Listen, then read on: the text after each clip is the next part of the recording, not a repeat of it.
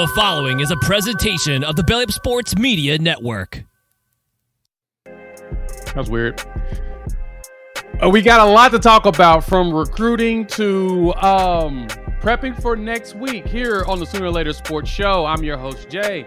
Thank y'all for pulling up here on the YouTube channel and listening wherever podcasts are downloaded and listened to. While you're here, hit that like button, wipe your feet, rate, review, give us 5 stars. You don't think we deserve it? Just give us 5 anyway and gift it. So, on today's episode of the Sooner or Later Sports Show, myself and Coop, we're going to dive into all things going around college football, probably starting with recruiting speculation. We've got a lot of information coming down the line that it's going to be fun to talk about. You're all going to talk about on our way to Kansas. I just got back from Kansas City, and by God, is the weather disgusting up there. That's going to be a fun thing to talk about. And we'll talk about some of the other latest news and notes that's going around college football because, you know, this is kind of one of those quiet weeks. So, let's bring in my guy as usual, my man, 100 grand. Go! What it do, man? How are you on this beautifully, disgustingly cold Wednesday evening? It is, nobody likes this type of weather because what do you do with it, right? Because it's not like you go outside, not like you're going to, I don't know, man, this is just rough. But, we're getting closer to the weekend, and now it's just, I'm fiending for Saturday. Let's get a new game, get it going again. Absolutely. We're at that point now. It's just, on to the next week, right? We're 1-0. We went 1-0, and now we're 0-0 as of Sunday, and it's time for us to figure out what the hell we're going to do the rest of the season. So, what's good, everybody? Hey, what up? What up, Steven? What's good for 5 boy Hank? Of course, people coming in. Kim, what it do? Thank you. I appreciate the love on that. That beat does go hard in the paint for what I made for Nick Anderson. I got a few more of those come down the line and keep us entertained because, highlights from the game is always fun to go back and look at, especially when we actually win the game. So I do want to ask this question, though. I was on a space last night and on Twitter. Hopefully y'all joined, as I like to, run my mouth a lot. We talked about some fun stuff, but I wanted to ask you this, Coop. This is kind of something that kind of came to my mind actually just now as we begin the show. We are 7-0. First time since what? 09? 08? Something like that. How do you feel about being 7-0? I mean, here's what I'd rather be 7-0 than 6-1. So there's that. It's odd because I was kind of thinking about this the year that Caleb Williams took over. It was just we were 6-0 or whatever, and you're like, man, how are we undefeated? Like everybody was losing their minds, and it's like, yeah, but you're 6-0, and then 3-0 last year felt completely different. This year, it's just like it's not cautiously optimistic. I feel like it's just conservatively confident, and it's just, it's like, the game this past weekend, I started to kind of think like, man, how do we come back and talk about this? Because, there's some backtracking to be done. Well, then but then at the same time, I never felt like the game was in jeopardy. For some reason, I just never felt like we were going to lose that game. So, you go 7-0. That's you've already eclipsed your win total from last year. So you keep you move on. You get a chance to go 1-0 this week. Yeah, that's a good point. And Jimmy is correct. 2021, we actually did start 9-0. And 2019, we started 7-0. And you know what game we lost in 2019? In 2019, Baylor, right? Nope. Was one more K-State? guess. There you go. Yeah. Yeah. K-State. We lost in Manhattan, Kansas, too. So, which is not actually very far from Lawrence, which I thought was very interesting. It's like they're up the street around the corner. It's almost it's like us in Oklahoma State, distance wise.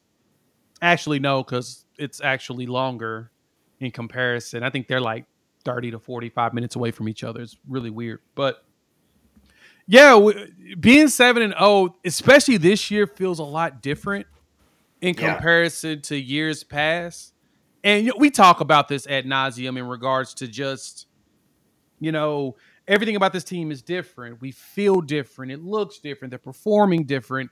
Any and everything you say about this team right now, it feels different. And Yeah. I'm kind of glad. I'm actually, like you said, we're conservatively confident in this. We know that we can do it. And in that space last night, one thing that we dove into was being 7-0 and then having the game we had against UCF, right? We talked about this post game, but the thing that was kind of odd about it was like, man, we could have potentially lost it. There was this, that, and the other going down. But Chad Smith over there on the Twitter space, shout out to him. He does one every Tuesday night. It was a great time. He made the point of we're learning more and more about this team each week, and it's stuff we're building on. We're not losing because of stuff that are true, like not bugs, but what's the best way to say it? Missing features will probably be a good way to say it, but there's another word for it. I can't get it out of my mind right now. But it's not like we're missing something that's the reason why we're losing. It's more so just bugs, and we're fixing those bugs each week. So it's good that we're learning week over week what we are, because we're building off of it each week. You see what I'm saying? Like, that resonated with me. Yeah, and then let's go even further. How really blowing is it that we haven't seen this team's best game yet? Like, right, offense and defense. Like, we don't even know what the peak of this team is. Whereas, like, last year, it just felt like there was no way for that team was just like terrified to take the moment, to make the big play in the moment, to make that happen. This year, it's almost like they just literally they can't avoid that moment and then conquering it this year. So, I mean, I think that's the difference between last year and this year is, some of these, close plays, we just fell flat on our face. Whereas like this year, it's like when things start getting, kind of crazy, anytime that they're absolutely needed to go make a big play, they do. Right. And the way, exactly. And I think it's a good way of pointing out and looking at like our SRS score, which is the simple rating system. It takes into account, this is off of sportsreference.com, fantastic site for stats and stuff, but it takes into account like poor differential, strength of schedule, and it, puts together a figure on how good the team is. And we're ranked like number 5 on the SRS, and our strength of schedule, shockingly, is 17th. I don't know if y'all saw this. This is what was interesting to me. There are 6 teams in college football right now that, let me find that tweet real quick. 6 teams in college football right now that are ranked in the top 15 in offense and defense. Coop, did you see that? Oh, yeah. All right. I'm sorry, 5. There's 5 teams. Georgia, Michigan, Oklahoma, Penn State. Y'all not going to guess who that 5th one is. SMU. Yeah, it was SMU because I remember seeing that and go like, man, I mean, like, I feel like their record doesn't reflect their talent and like how good of a team that they are. And they lost to 2 Power 5s. Yeah. Right. They lost to us and TCU. And TCU game was, I think they could have won that game, but I felt like they just kind of jizzed it away. But SMU is 14th in offense and 9th in defense. Yeah. We're 4th in offense, 13th in defense. Like, based upon the competition they're going against, they're still putting up numbers and stuff, except for against us. That jumped out to me. That win, as Topher is pointing out here, that's becoming a quality win. Yeah. And which made us look good. we all thought that way, that, there were a lot of people after that SMU game that were saying like, hey, listen, this team could run the table for the rest of the year. Well, then they lose against TCU, and then everybody's like backtracking, like maybe SMU's not good at all. But all they continue to do is just, I don't know, be good on offense, be good on defense. Yeah, and win games. And I mentioned this after that game went down and, tried to calm down people's freaking out about how we played against them. Tried to let y'all know, they will play in their conference championship the way things are going right now.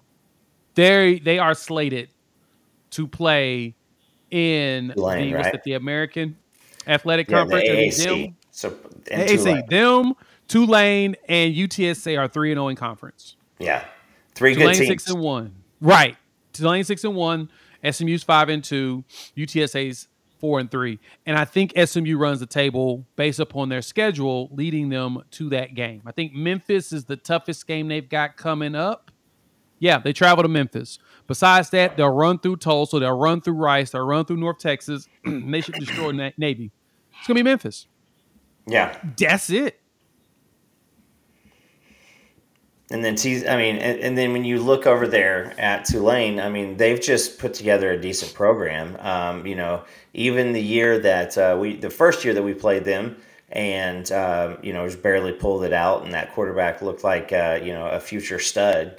That year they had a little bit of a bad year, but I mean, Tulane's had a great history here recently on the football field, and now SMU is moving to the Power Five. Like, there's some good quality depth in that area. So there you go. There's a quality depth, but we're not talking about the Sooner team. So, but yeah, there's some good teams over there.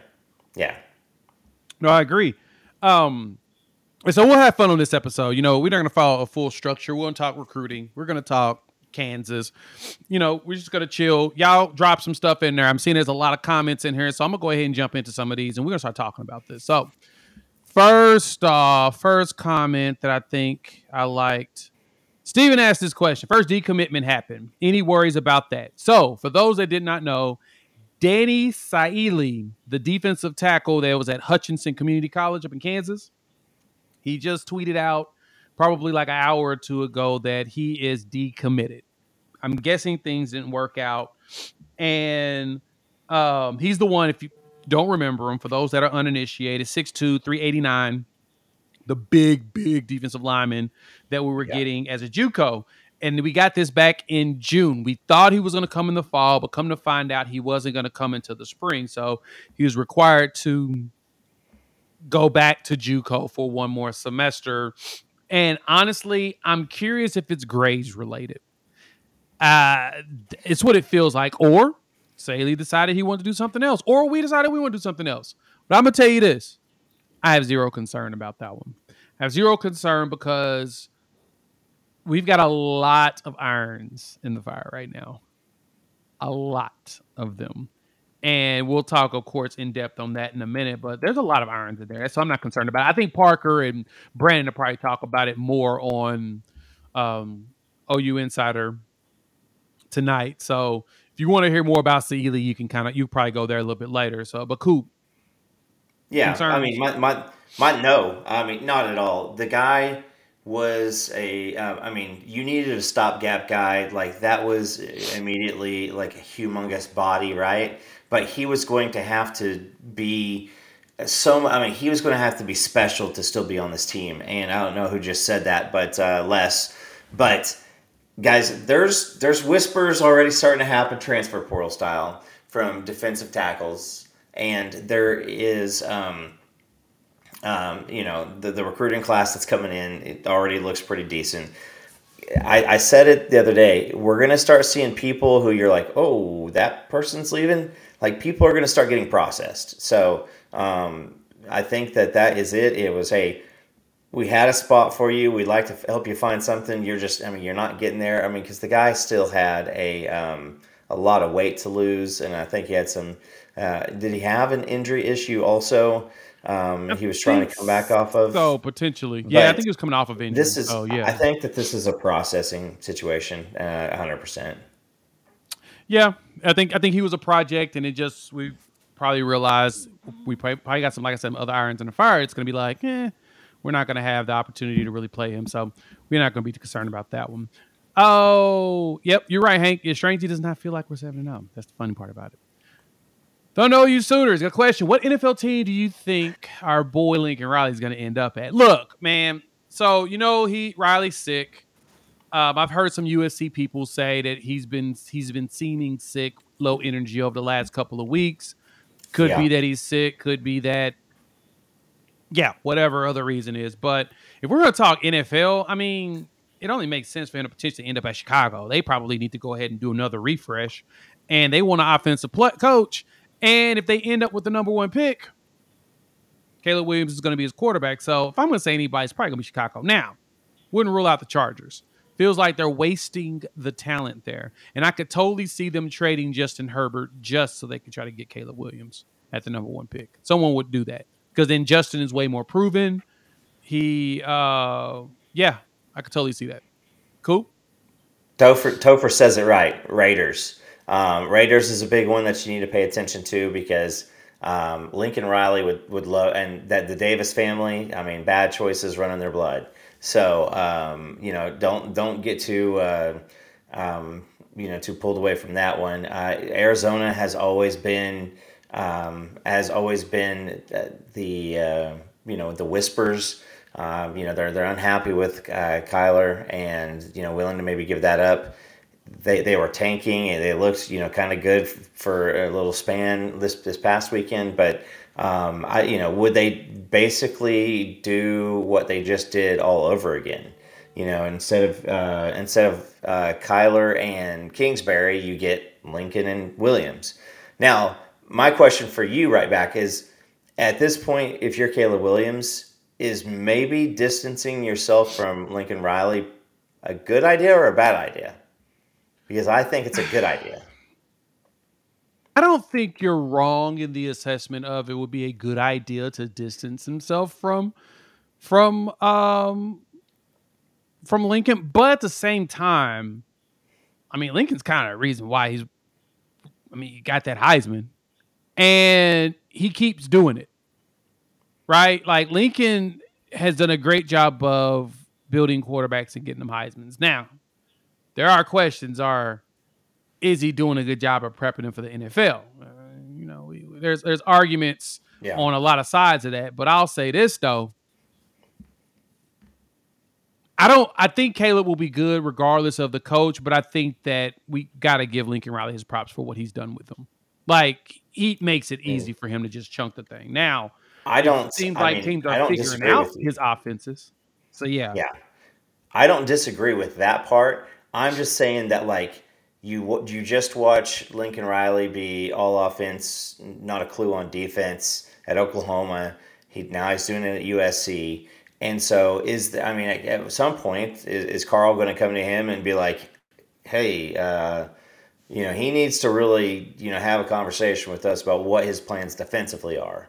Because if it's to, bring back a 7-time, higher, DC, like, Rex Ryan or something like that, like, I think that's played out. You need to have a really, really good plan on defense, because otherwise Caleb Williams is going to be like Phillip Rivers, and he'll always be a big stat guy, but it's never going to turn out to winning anything.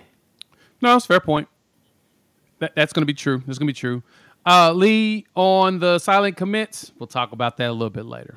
We'll note that because Topher knows. The question is which one you want to hear about. All right. This is a good question right here, too. Ryan Wingo just committed to Texas. Shout out to Longhorns. They got themselves another 5-star. Longhorn fans are going to talk noise to y'all about that. Do me a favor. Just do this for me. Don't take the bait. There's no reason to take any bait of anything from a Texas fan around recruiting, because I've gone through on the recruiting.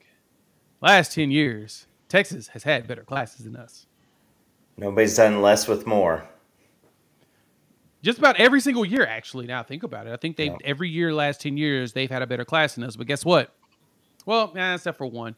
Looks like in 2021, we outdid them. I'm looking at 247s because I'm bored. On threes because I'm bored. And, yep, they got us there, too, in 2020. I'm going to say this. The last 10 years, Texas has probably gotten at least – Texas has beaten us 7-3 in recruiting classes the last 10 years. And we have beaten Texas 7-3 in the last 10 years in games. So you can tell who does better. Period. It's that.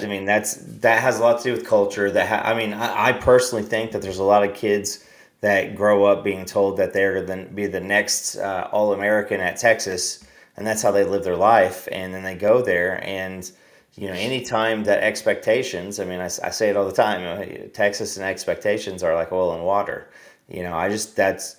you just have all these, stars that never won anything. And so, it's okay. Just because I mean, let's say Malik is more of a runner than a thrower, or Arch isn't all that he's cracked up to be, or the offensive line never comes together. You can have all those weapons. Texas has always had all those weapons, and Right. they've nobody has done less with more than Texas, and it's just nuts. I mean it. So as soon as they start putting a dominant force together, and those guys, overproduce based off expectations, and I'm just gonna see it as more of the same. Right. That's exactly how I feel about it. It's that, we can say anything we want about it, but at the same time, the thing we remember is that Texas always does this, and the question is, what do they do? Michael, Yeah. thank you so much for the $4.99. I see you put a comment in here about without Tyree Walker. Here it is. Without Tyree Walker, we're one dimensional. I'll have to disagree with you on half of that. I think that we started that way, but the second half of this game against UCF, we started to look kind of good on the run. I mean, Hmm. Gavin finally found a hole, broke on it, and then he asked permission to get a touchdown. He had that much space on that run to be able to run around and be like, y'all cool with this? Okay. And then he Yeah. just ran to the end zone, which is good. I think we're hitting a stride. And in that one, if I'm correct, Caden Green was playing and Savion Byrd was also playing. And so the blocking is starting to get better. I don't think it's the blocking, though. I think it's just hitting the hole. And I feel like Sawchuk is going to hit his stride soon. I feel like he's more comfortable Yeah. now. It looked like in the second half that he wasn't slowing up. I mean, it's the first time this season we had a running back average over 6 yards carry. And I think that we're going to see more of that from Sawchuk now. I think that he now knows it's his. We get him, Tyree together. I think we look good. I think we look good against Kansas this weekend from the run aspect in the rain. Just notate that. So that last time, so I'll say one of two things is last time we played Kansas in the rain, I feel like we had a running back go for a few.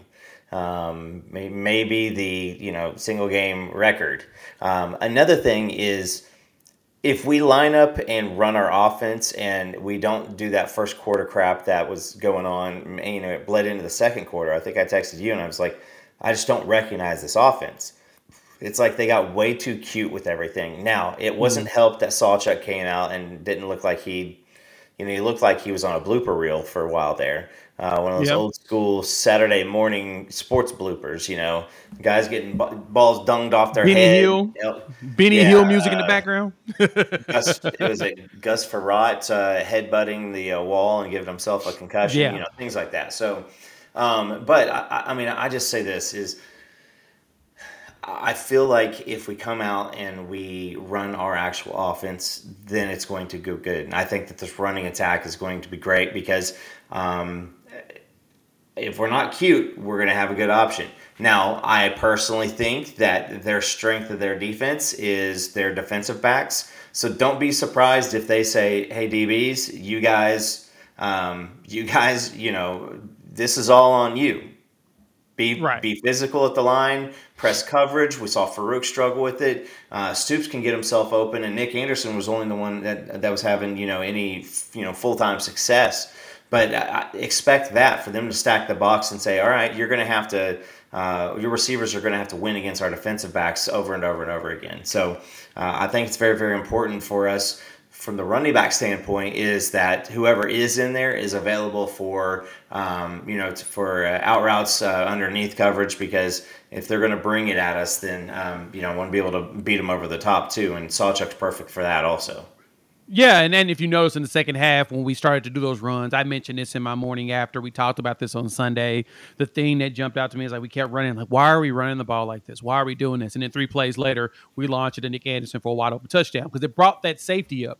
When we started getting success in the run game, their safety started to pull up because they were trying to stop us in the run game. Hit that play action and boom, guess what? Touchdown. Stinging ass cat, that's hilarious. Riley is going to end up at a Division II school the way he is going. Hey, man. He is not making friends right now, and I've heard that he's not very well liked in circles, but we'll get off of his back. David asked this question: Kobe Black make it? He did not. Rumor has it he will come the West Virginia game because their season will probably be about done, or they'll play on a Thursday that week. And so it'll be a lot easier for him to show up to a game. These 11 o'clock games is kicking our butt in the recruiting trail. And so the good thing is that I'm anticipate. Well, one thing I do know of is once we go to the SEC, we'll see more night games or at least midday games. That way we can have time for players to travel to our games, because it's really hard to go to a 11 o'clock game after playing at night. You know what I mean? Like that's what we're running into right now. So Did you see the graphic come across Twitter that in the Big 12 this year, OU has 6 11A kickoffs. The next highest is 3. Yeah. Big 12 hates our guts. Again, why are we leaving? That right there has a lot to do with it. Not only is it hard from an atmosphere, it's hard on the businesses. And then, like you said, from an institutional standpoint, recruits need a little extra time, especially if they got to book a flight. Because, what are you going to say? Like, go home, get home at midnight, go to sleep, wake up at 4, be on the airplane, and in Oklahoma City by 7:30. That's hell. Like, who wants to go do that unless you are just jazzed up to do so? Yeah, and they're young too. Even though they're young, they'll have the energy and spunk to do it. They still worn out playing football, man. So I totally understand it. It's best to catch them on the Thursday night games. And if we have a home game, bring them in. So I expect it. So Holden asked the question, what happened to Barnes? Is it injury or something? Yes, Javante Barnes had toe surgery this summer to fix a nagging injury he had from high school. So last season he was playing on it. I guess he was cool, but it was one of those that was starting to get bothersome, so they gave him surgery. Well, BV mentioned like 3 weeks ago, he doesn't seem like it's recovering as fast as they would have liked. So they have pulled back on him because, if anything, they probably not going to play him for the rest of the season to preserve his red shirt and just red shirt him. Let him rest up. Let him get the toe healed, and then you can bring him back next season because he can't go to the draft this year anyway. So you may as well rest him, let him get fully healthy and play him. And then that way we can actually play more Sawchuk in comparison. And so that is the anticipation, in my personal opinion, that we're just going to go ahead and redshirt him because it makes the most sense. You can still run things with Sawchuk and Tyree, especially if Sawchuk starts showing that he's ready. The person I want to know about is Emeka Megwa. I want to see what Megwa looks like. Now, I know he had 1 or 2 knee surgeries as he's coming 2. here. He pulled the trifecta. He tore everything in that injury. So, absolutely everything. And to come back with something like that, it's not just an ACL. Like, if you remember Terrell Davis, as a Denver Broncos fan, Terrell Davis tears his ACL, and it's like a year to 18 months before they're back to normal, and he never was back to normal. Now it's like 6 to 8 months. Like, you can have somebody back depending on the position. But if you tear everything, then it's just a structural, mess. And that's hard, especially with his frame, because he is a thick dude. Yeah, he is, and that's where you definitely see a potential problem there. So we want him to be healthy long term. He's a back that he's a starting running back. So you need to go ahead and make sure he's healthy. And so if Sawchuk can take over and do it, the way Sawchuk looked in that second half, I felt like it clicked in his head that I'm good. I can do this. Yeah. And he's making it happen. So let's ride his foot. Michael, thank you again for the $10. We appreciate it. Caleb played for Oklahoma after Lincoln Riley in the Alamo Bowl. After Lincoln left in Alamo Bowl. Will he stay at USC? He's going pro. He'd be an idiot not to. Now, I did pose this question in our Discord the other day just to see just gauge some thoughts from some of the folks that hang out with me in there. If you interested in the Discord, the link is in the description below. It won't be there for that much longer. I'm gonna get ready to pull it and keep it as an invite only. But we asked the question: if Caleb came back, if he asked to come back, would you want to take him? Coop, I'll pose that question to you because I said, I'll pose to you, Coop. What do you think? So you're saying, end of the season, Caleb says, hey, man, Oklahoma, I still love this place. I know you guys got Jackson. He's shown love to Oklahoma this entire time. He Yeah. stayed on his own will. He wanted to play in the bowl game. He wanted to finish out the season. He's shown love. Hell, he threw the horns down right before Red River. Yeah. He still talks to Jalil Farouk on a regular basis. Like, they're like this. Actually, Farouk talked about it in an interview recently, how they were recently talking.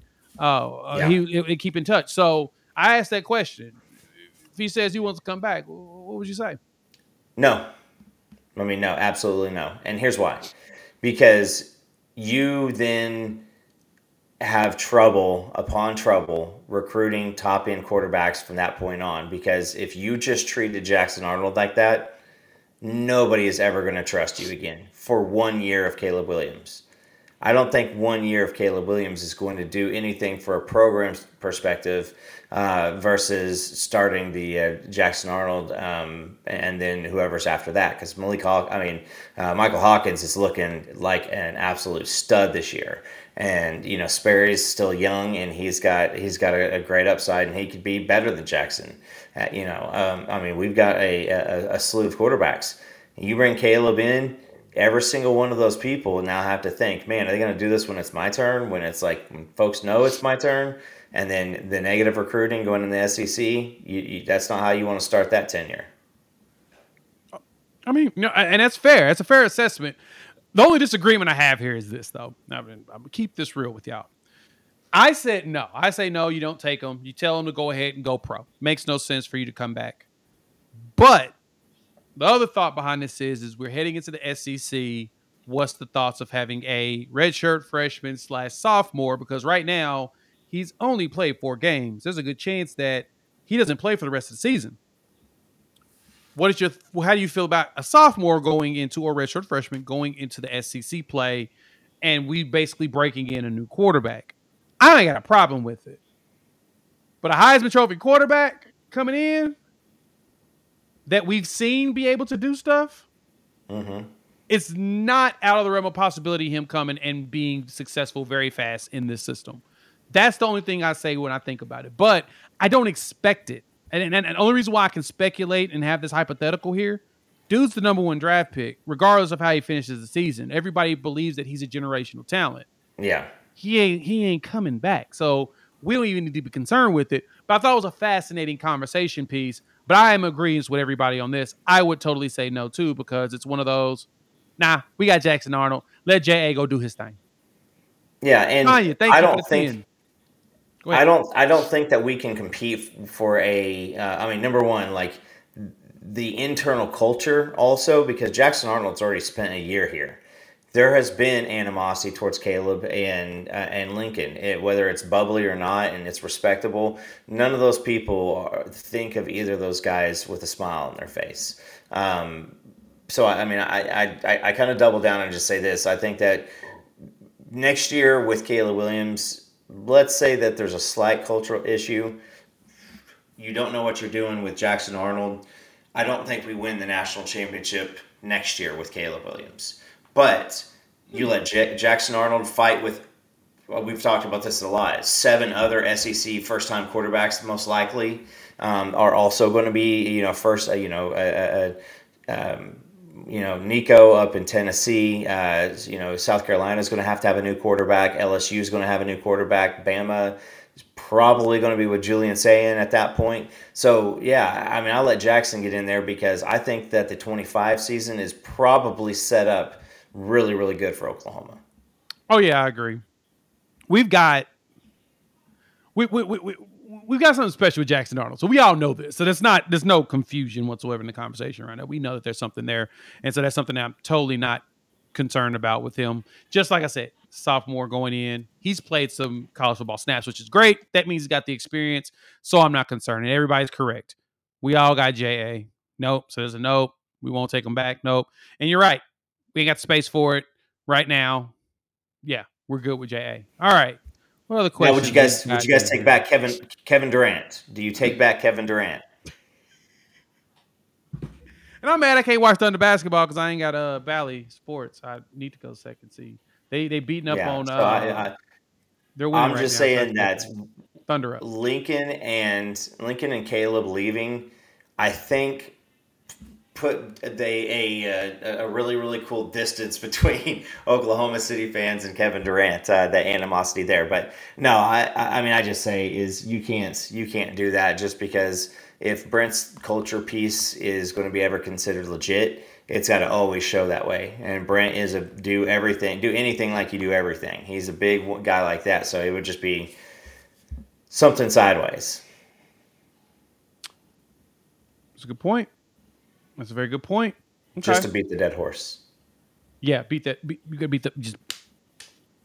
Yeah. One of the things we enjoy to do is beating on horses or whatnot. What other questions we got in here? Nothing else really in the chat. Let's talk recruiting real quick. There's a lot of stuff going on in the recruiting side. What up, Blood? What's good? No, Steven, we actually haven't talked about Emmett Jones's raise, but we'll talk about that in a bit, especially after we get past some of these recruits, though. So y'all know that a lot of crystal balls have come through. And as Weezy 5000 pointed out, make sure you wipe your feet when you walk into the house. Shout out Nino for that one. Hit that like button if you're new to the channel. Subscribe. There is a lot of smoke coming in just the recruiting world whatsoever, period. I just saw somebody posted in here. There's a lot of smoke coming from the ATM tea leaves too. Texas A&M have some struggles. Supposedly players are talking about bouncing. But let's talk about who we recruiting. So we got the commitment last week that, I mean, we kind of expected it, right? We kind of felt like that was going to happen. I mean, no, here recently, but I mean, you go a month ago. I mean, I don't think anybody felt too confident that it was going to be Oklahoma enough to start calling it, and then stuff just really got flipped here.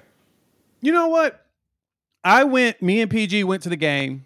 If you follow me on Twitter at Unfair Sports, I was at the game. I posted a couple pictures. I saw Devon Jordan. We was up there at Edmonds NFA. Me and PG was talking about it. You know, our boy PG from the PG show. We were hanging out, just talking, you know, blah, blah, blah, hanging out. And he's like, man, I don't think we're going to get him. And then we looked to our right and we saw TJ Rushing, the defensive back coach for Texas A&M, on the sideline watching it. And I'm like, oh, he over here trying to get that final push in. He made it to about halftime and then he bounced. So I'm assuming that he left and went back, hit back on the road to get back to College Station. Or he had a flight first thing in the morning to get to the game. But seeing him at the game, I was like, Well, actually, I think they had a bye week last week. So anyway, seeing him in town, I was like, I wonder if he's trying to, get that final push after him. And then I get a note that Devon Jordan's probably going to be committing today. Like, what? No? Then I heard there was 2 players that could commit. Talk about the second in a minute. When I saw Devon go ahead and commit, I was like, oh, man. We must have hit him with the, look, either you commit or we going somewhere else. Like, we already passed the games.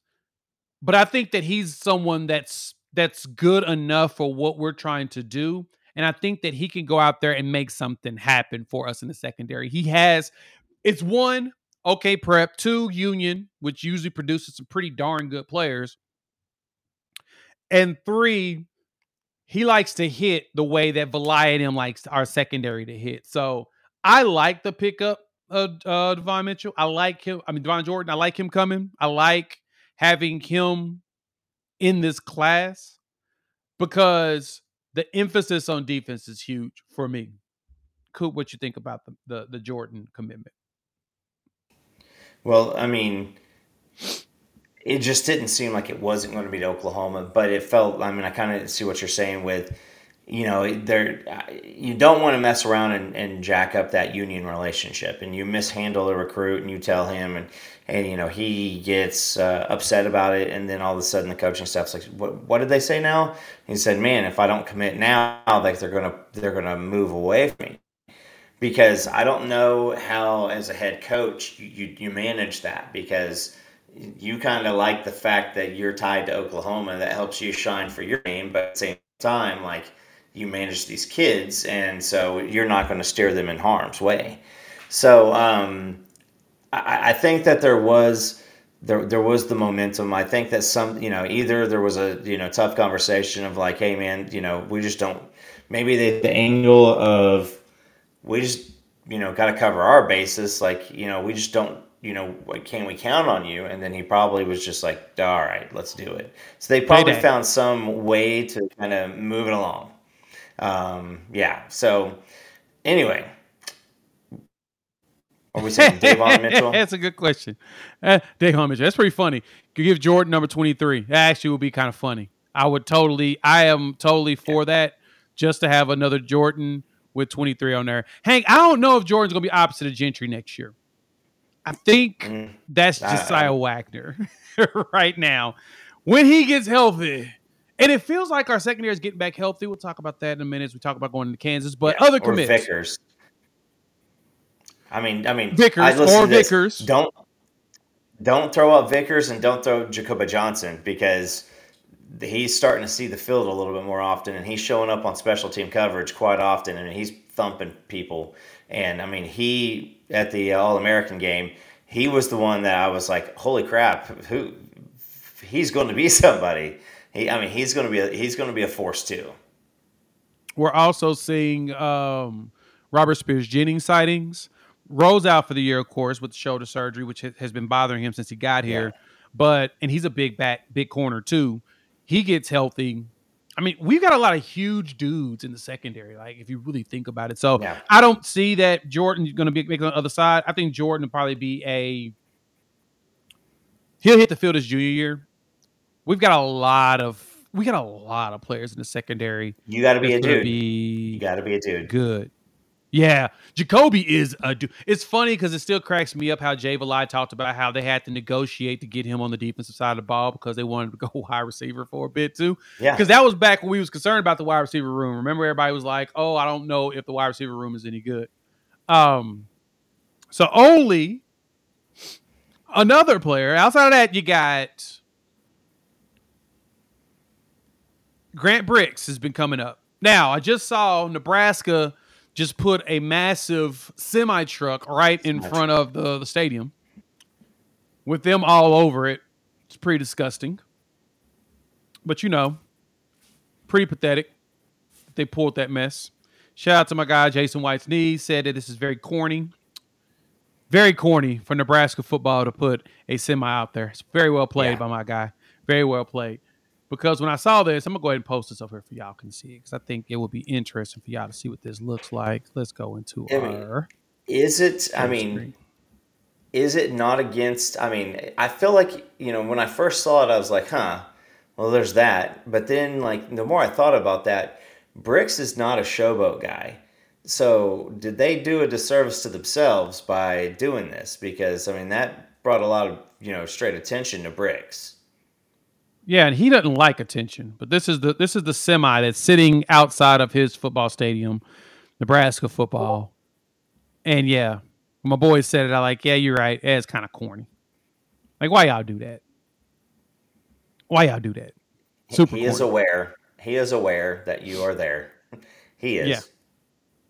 So, of course, they really want to get this kid to come. And I totally get it, because Brix could be a game-changing lineman. He's one of those that go to work and he go home.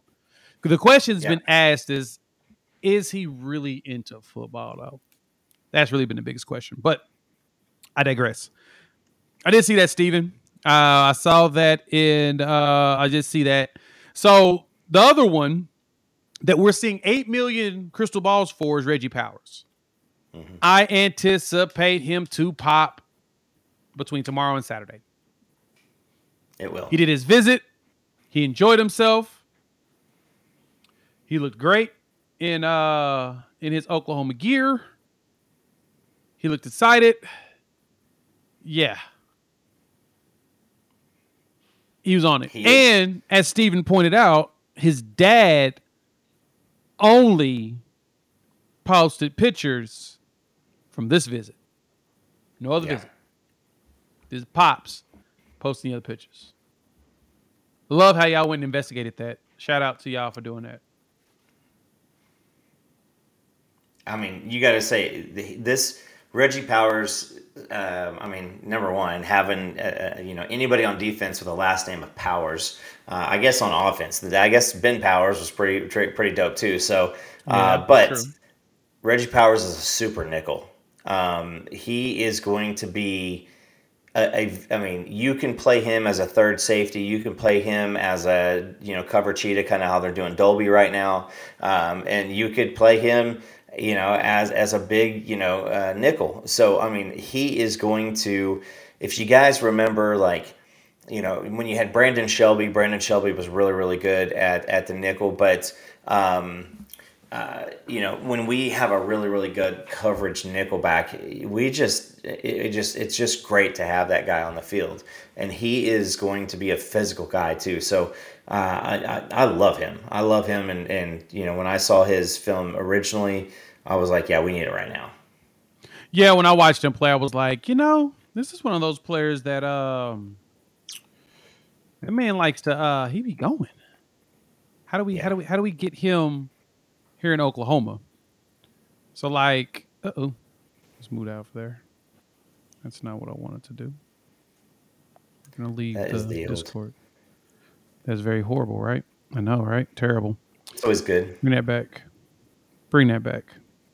Leave the scene. Let's watch some Reggie Powers. And I don't want Coop's face up there. Not me. There you go. There's Powers. Yeah, I'm just floating around right now. He can hit. And as we watch him, he likes to hit. And so another SEC build safety, that is very much correct, Hank. He is one of those players looking at you like, oh, he's a player that you want on your team. And so I'm pretty excited about the idea of Reggie coming to play for us here. And it sounds like I said, the anticipation is we're going to see that in the next day or two.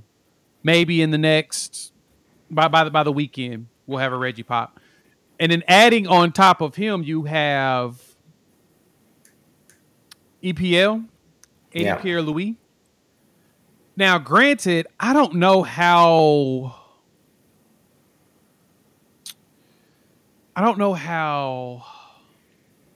confident I am with the EPL one. Only because I need to see him here. Have you heard anything on him as of late? The guy is very, very, very passionate, and everything that happens. I mean, he goes to was it South Florida? Is that the team that he was? Who was it down to? It's South Florida, right? UCF, us, and I think Oregon. Yeah, so whichever one, but like he would go, because he's from the Florida area. And so you get him on a visit, and all of a sudden he's like, yeah, I mean, this is perfect. And then he comes to Norman, and he's like, oh my God, this is where I want to be. So I think that he has some of the tools and that he is going to bring to the table, and it helps, to end the offensive line recruiting for this year with a guy like EPL and a guy like Grant Bricks. But if I had to choose between Bricks or EPL, I'm taking Bricks 10 out of 10 times. Now, can EPL go somewhere else and turn out to be a good offensive lineman? Sure, yeah, I think he can.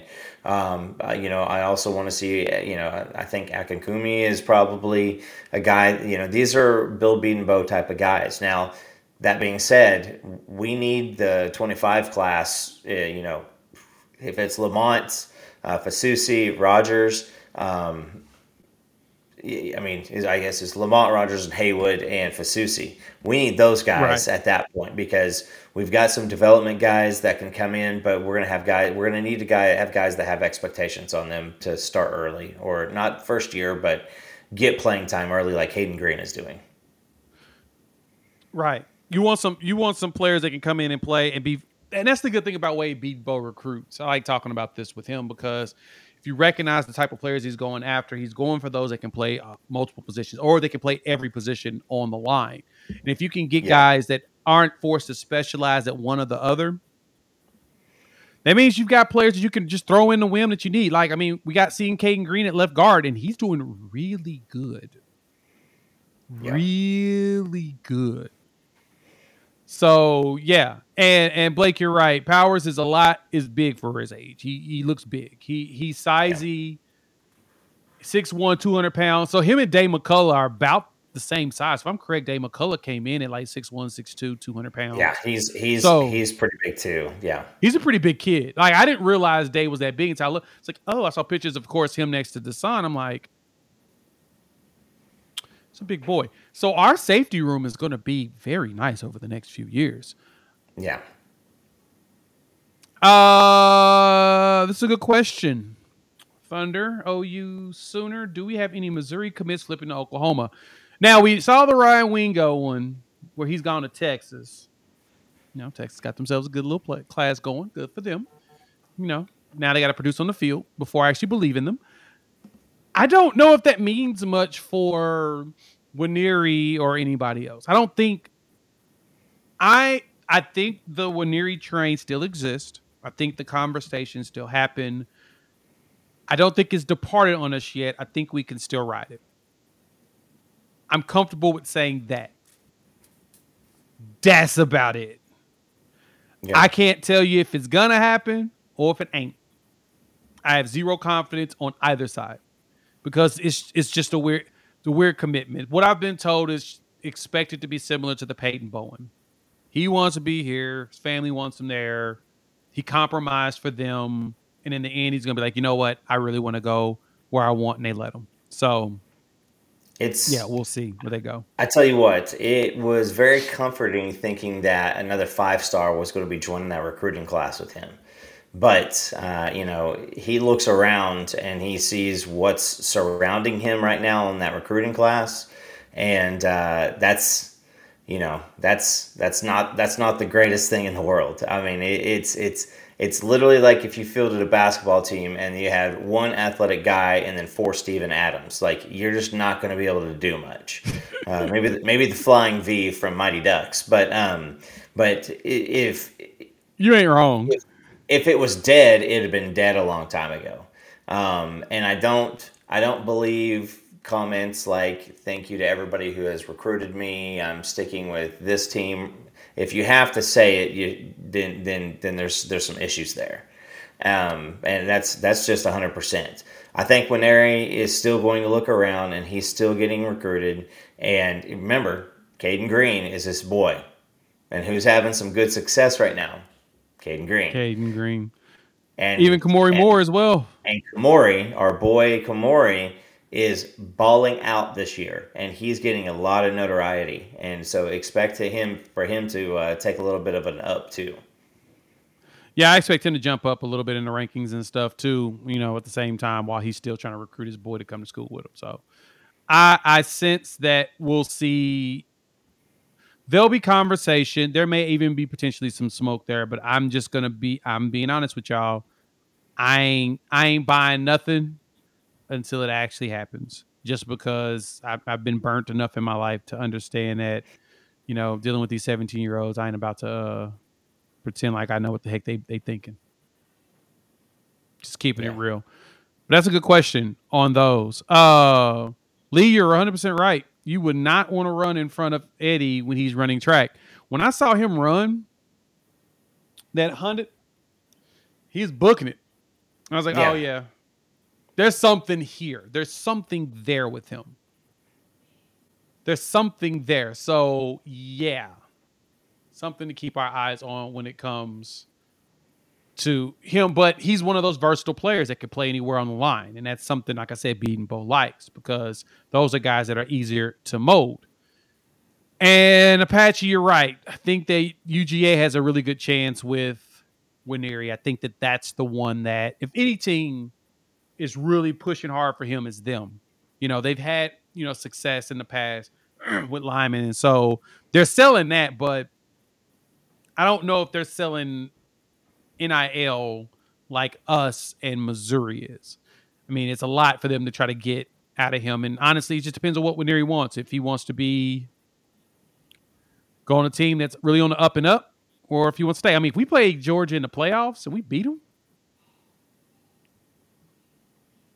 yeah, I mean, I don't, again, I've never seen pictures of him with Georgia gloves or anything like that. I don't think that the Georgia situation ever was legitimate. That, again, Peyton Bowen, dad wanted him Nwaneri's dad wanted him to go to Georgia. Mom wanted him at Missouri. So what were the two finalists? Georgia and Missouri. I don't think that those were the two teams on his list in particular order. So, Yep. But again, let's get off of that because we've already spent enough time on the WN network, more than I've ever wanted We to. really have. I'll say this is if people say like, hey, this is not going away, I'm not going to listen to it. But if somebody goes, oh my God, I heard something is pending for Williams-Nwaneri, then I'll listen. Right. Yeah. Only thing I've seen is recently in an article, I think maybe Josh had mentioned from Scoops that he's going to visit Georgia during the Georgia-Missouri game. We'll see how that goes from there. But Steven asked, this is a good question. You know, this is a good point. The A&M smoke is getting very thick. We're hearing a lot about Texas A&M players not being happy, especially on the defensive line. And somebody posted in one of the boards about that, and there was a comment there. I'm not even going to we're going to talk about what happened on the board, but we're going to talk about the fact that there is a lot of unhappiness at A&M. And the question is, what's going to happen there in general? Is Jimbo Fisher going to finally get fired? I mean, as of right now, with the wars going on in the Middle East, A&M boosters are making a lot of money. Oil goes up when that happens. When there's uncertainty in the Middle East, oil prices go up. And these oil guys, which are A&M guys, are making money. So if they're making money now and they're pocketing some of that cash, they may come up with the $200 million I was talking about. They may come up with his buyout and then the new coach's money. They may do it. I'm not ruling it out. So keep your eyes out for A&M stuff. I'll post a video talking about that probably in the next 2 weeks whenever I actually get something concrete. But I don't think it's something to really talk about too much. Mike, great question. And Michael, I'm going to get to your $5 question. Thank you so much. Coop J, score prediction for Saturday. Coop, let's talk about this Kansas game. First off, what's your score prediction? What do you think it's going to be? 38-21. Ooh, you think it's going to be close? I like that. That's 17 points. I mean, it's covering the spread. The spread is 10. Game. Yeah, spread's 10. Yeah. That's covering the spread, which it's still at 10. It hasn't moved. Let me go look at Kansas. So that means that we will be a 16-point favorite at home. Wow. All right. They lost to Texas 40-14. I think it's going to be 45-14. I think we try to outdo what Texas did. Yeah. I mean, here's how I feel about this game is, you know, I mentioned it that they're going to put a lot of pressure on their defensive backs and they're going to load the box.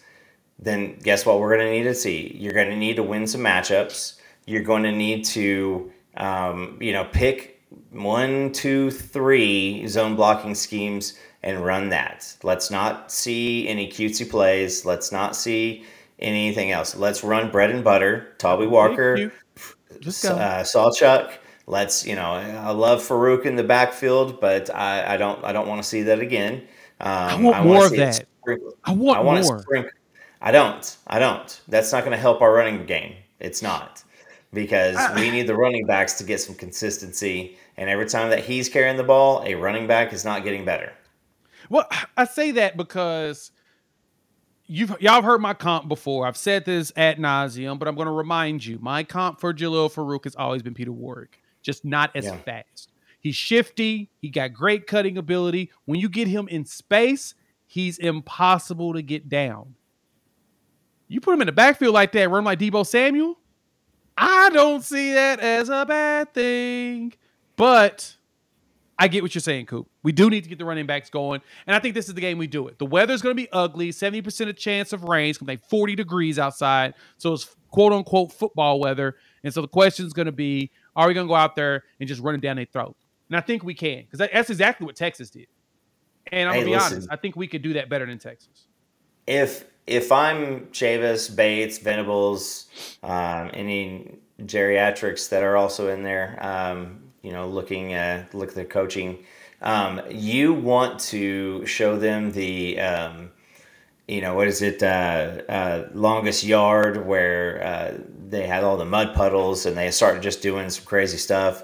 Or you show them any type of football where there's a lot of rain and people are just, crushing people. And you show that to Danny Stutzman, you show that to Kanek, and you show that to Pearson, and you get those guys jacked up. If I'm Woody Washington, this is the best game I've ever played in my life. Be prepared for them to throw some balls deep, and because people are going to throw it at him, and they're going to make him make the right decisions. Yep. They're going to run a lot of that sprint and draw that we saw last week too. I think that their offensive line is not as good. So with this game, what I want to see is do the little things good. If our pass blocking is holding up and they have a loaded box, throw on some early downs. Let's see it, because they're gonna load that box. I think that try that sprint draw with Dylan Gabriel and Sawchuk, and then turn it into a pass, a little dump pass, because I'm pretty sure that if you're running that and they're running 7 in the box, 8 in the box, and they start crashing down and Sawchuk gets out, it's Sawchuk and then 2 blocked defensive backs playing man coverage, to stop him from the green zone. Michael asked this question. Thank you for the $5, Michael. We really appreciate it. With $4.99, I always round everything up to $5. If Texas falls, who are we playing in the Big 12 championship? First off, we've got to get there first. But at the same time, secondly, I do believe that if we make it to the Big 12 championship and Texas doesn't, who do we play? Iowa State. I'm here with Hank. I'm with Hank. Iowa State. Look, man, I talked about this in the space last night, and I'm going to be honest with you all. If Lincoln Riley leaves USC, they better call Matt Campbell. The job that he did this year, get Matt Campbell, get John Heacock to come as a package deal as your head coach, defensive coordinator, and USC will be borderline back. They'll be ready for the Big Ten, because the thing is that I always say their biggest problem is recruiting. Getting the right players to win. After all the scandal, he's 4-3 and 3-1 in conference. Mm-hmm. Who could ask for more? Dude, they're literally playing like they can make it to the Big 12 championship game. Now, I think Kansas State's probably the other team, but they look up and down. They look up and down, and so I don't know, but yeah. I'm going to call that Iowa State if there's one team I'd pick. Steven, I'm going to fight you. Just know that. I know. One of these weeks I'm going to be right. Leave me alone.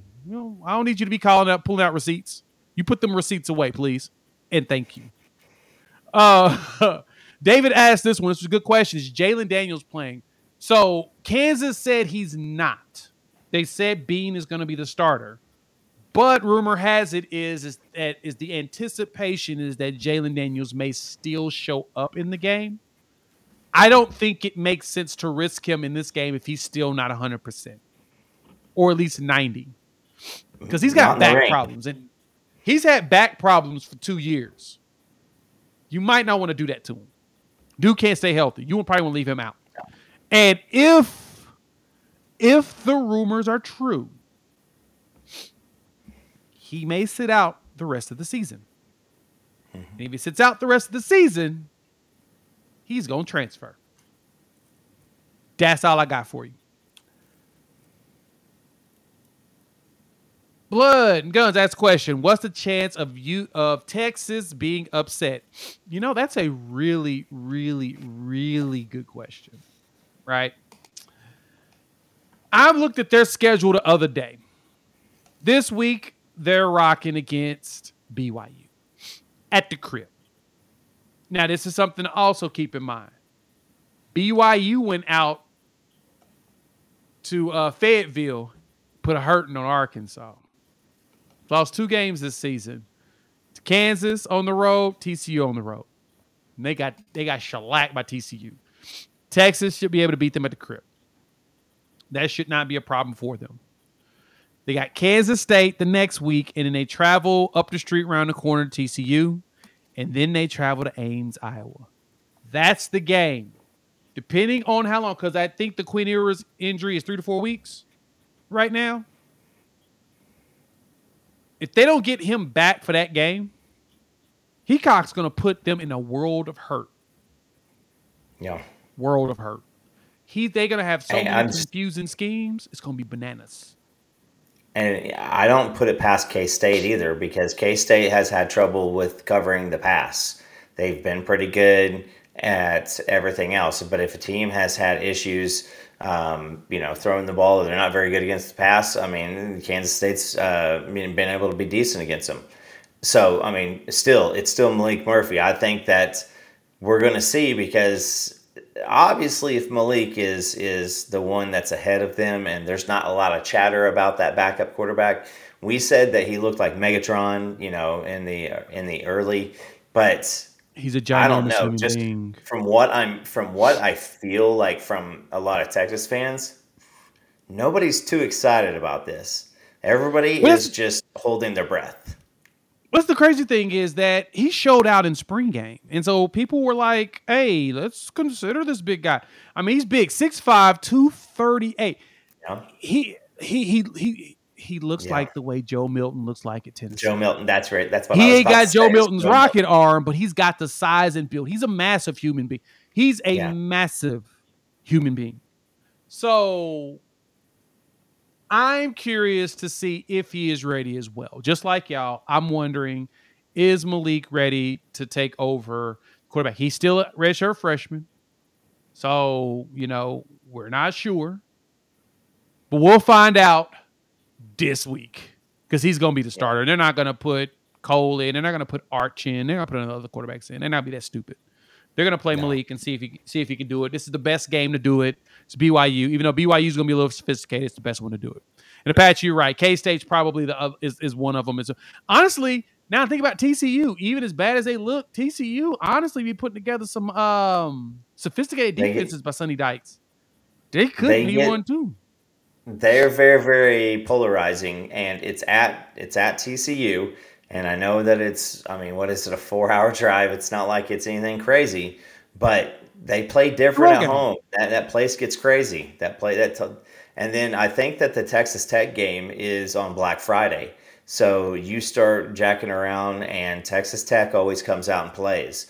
I don't care what their season is. That's going to be their Super Bowl. So Texas can finally say it, and it's actually true for a team this year, because that is going to be the only thing that Texas Tech can do, is absolutely just run it. But and don't forget, BYU is going to come play big boy football. If Maalik hangs out a couple wide receivers, those guys are going to bail on him very fast.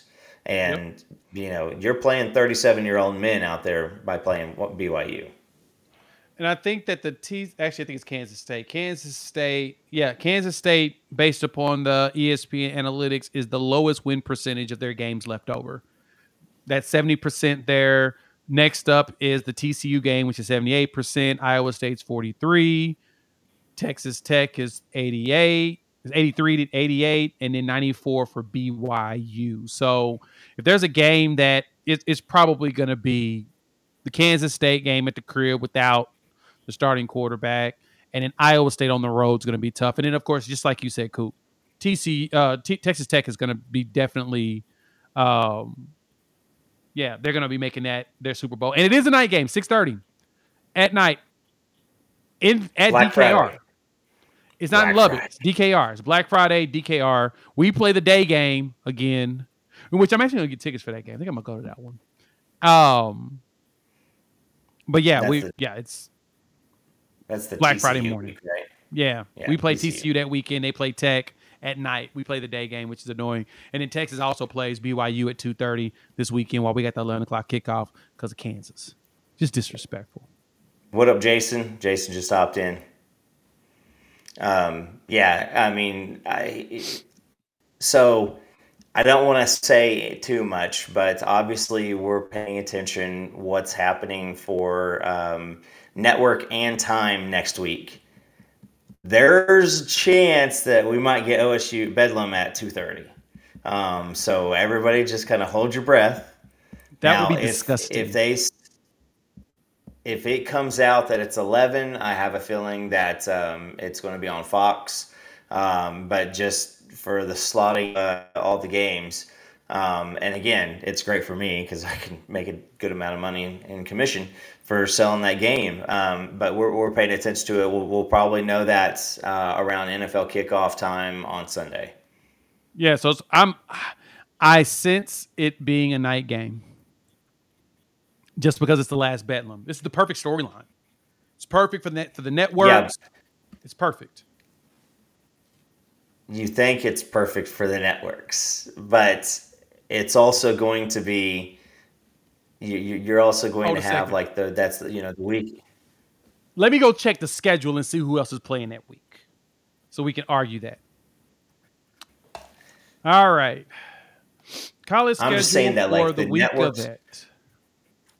You need OSU to win this week. That is imperative for that game not to be tossed down an 11 o'clock game. OSU needs to go out and win. OU needs to go out and win.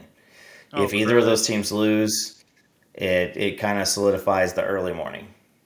We got 2 games that I think could be of concern. 3 games that could be of concern. Well, no, 2. That other one's definitely a late night game. There's a Pac-12 game. That one's going to be late. That's going to be Pac-12, potentially close to after dark. USC and Washington. Actually, USC Washington's already said it looks like for 6:30. So they're a night game. USC versus Washington at USC. Unless they get flexed because Caleb Williams. If Caleb Williams sprains his ankle or something, this week, pulls his hamstring, that game might get flexed. Yeah. right. That's a flex. That's definitely going to be a flex. Let's see. A&M and Ole Miss is a day game at 11. We're not set, but you've got Georgia, Missouri. Big game. Oh, Florida State, Pitt. I don't think that's going to be big enough. LSU, Alabama is the one I was thinking about. That's probably the 2:30 game. Notre Dame, Clemson. They like that. Then Clemson, Notre Dame is probably a night game. Florida State, Pitt, Purdue, Michigan. No, there was another one I saw. I think I said it. If A&M wins again and Ole Miss wins, that might be bigger. But USC, Washington, you said that, right? Yep. Yeah. So they're already set for the, like you said, they're set for the late game, and it'll be dependent on when they play. So, do you think that the networks are going to move stuff around for James Madison, Georgia State? 7-0 versus 6-1, brother. James Madison's number 25 in the country. I mean, you're not wrong. Let's look at this. How would you like to look at the rankings and see James Madison ranked, and you are a fan of Oklahoma State, Texas A&M, Clemson? That's just rough. Yeah, I mean, Missouri. Missouri-Georgia game is going to be a big one. I wonder when that's going to show. K-State, Texas. At DKR. Yeah. If K-State wins, they may end up being ranked at the bottom, so there's a chance for that.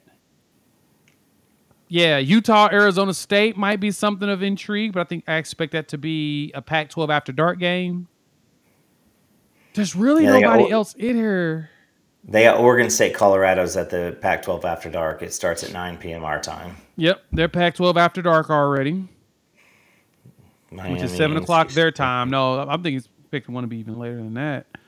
I mean, here's your night game so far. Washington, USC, Mississippi State. See, these are already on alternate networks, though.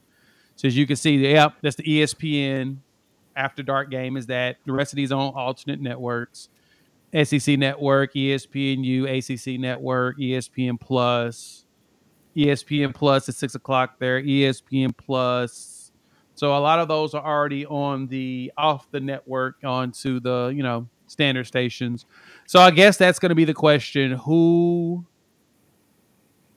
ends up getting it out of Georgia, Missouri, us, Kansas State, Texas, Oregon, Cal, Alabama, LSU, etc. That's what we got to figure out. Who's going to actually win that battle? Yeah, I think that Georgia-Missouri game is probably going to be a CBS game. And so it'll probably be a 2:30 kickoff, and that really doesn't have anything to do with us around here. But yeah, just kind of blows my mind. By the way, Thunder win 124-104. That's what I'm talking about. I probably need to start covering my Thunder again like I used to back in the day. Oh, I Hey, we miss can covering the talk Thunder. Thunder. We can talk Thunder too, brother. I'm so excited this year. Oh my God, I'm so excited, man. SGA is probably going to be in the MVP conversations again. He had 31, 12 for 18 from the field. 31s, Dort at 7 31 rebounds, and and 10. SGA had 10 assists as well. Yeah. God. Chet looks like that he was probably, I want to check out his plus minus was plus 14. That's great as from a Oh. rookie perspective. He only shot 7 times, but he's 4 of 7, 2 for 3 from 3-point, 11 points. That's what you need from him right there. Yep, as a starter. And 25 minutes too. Goodness gracious. Isaiah Joe, 3 for 6 from 3-point, 14 points. That's what you needed. Wallace, woo! Wallace, 19 minutes, 13 points, 5 for 5 from the field, 3 for 3.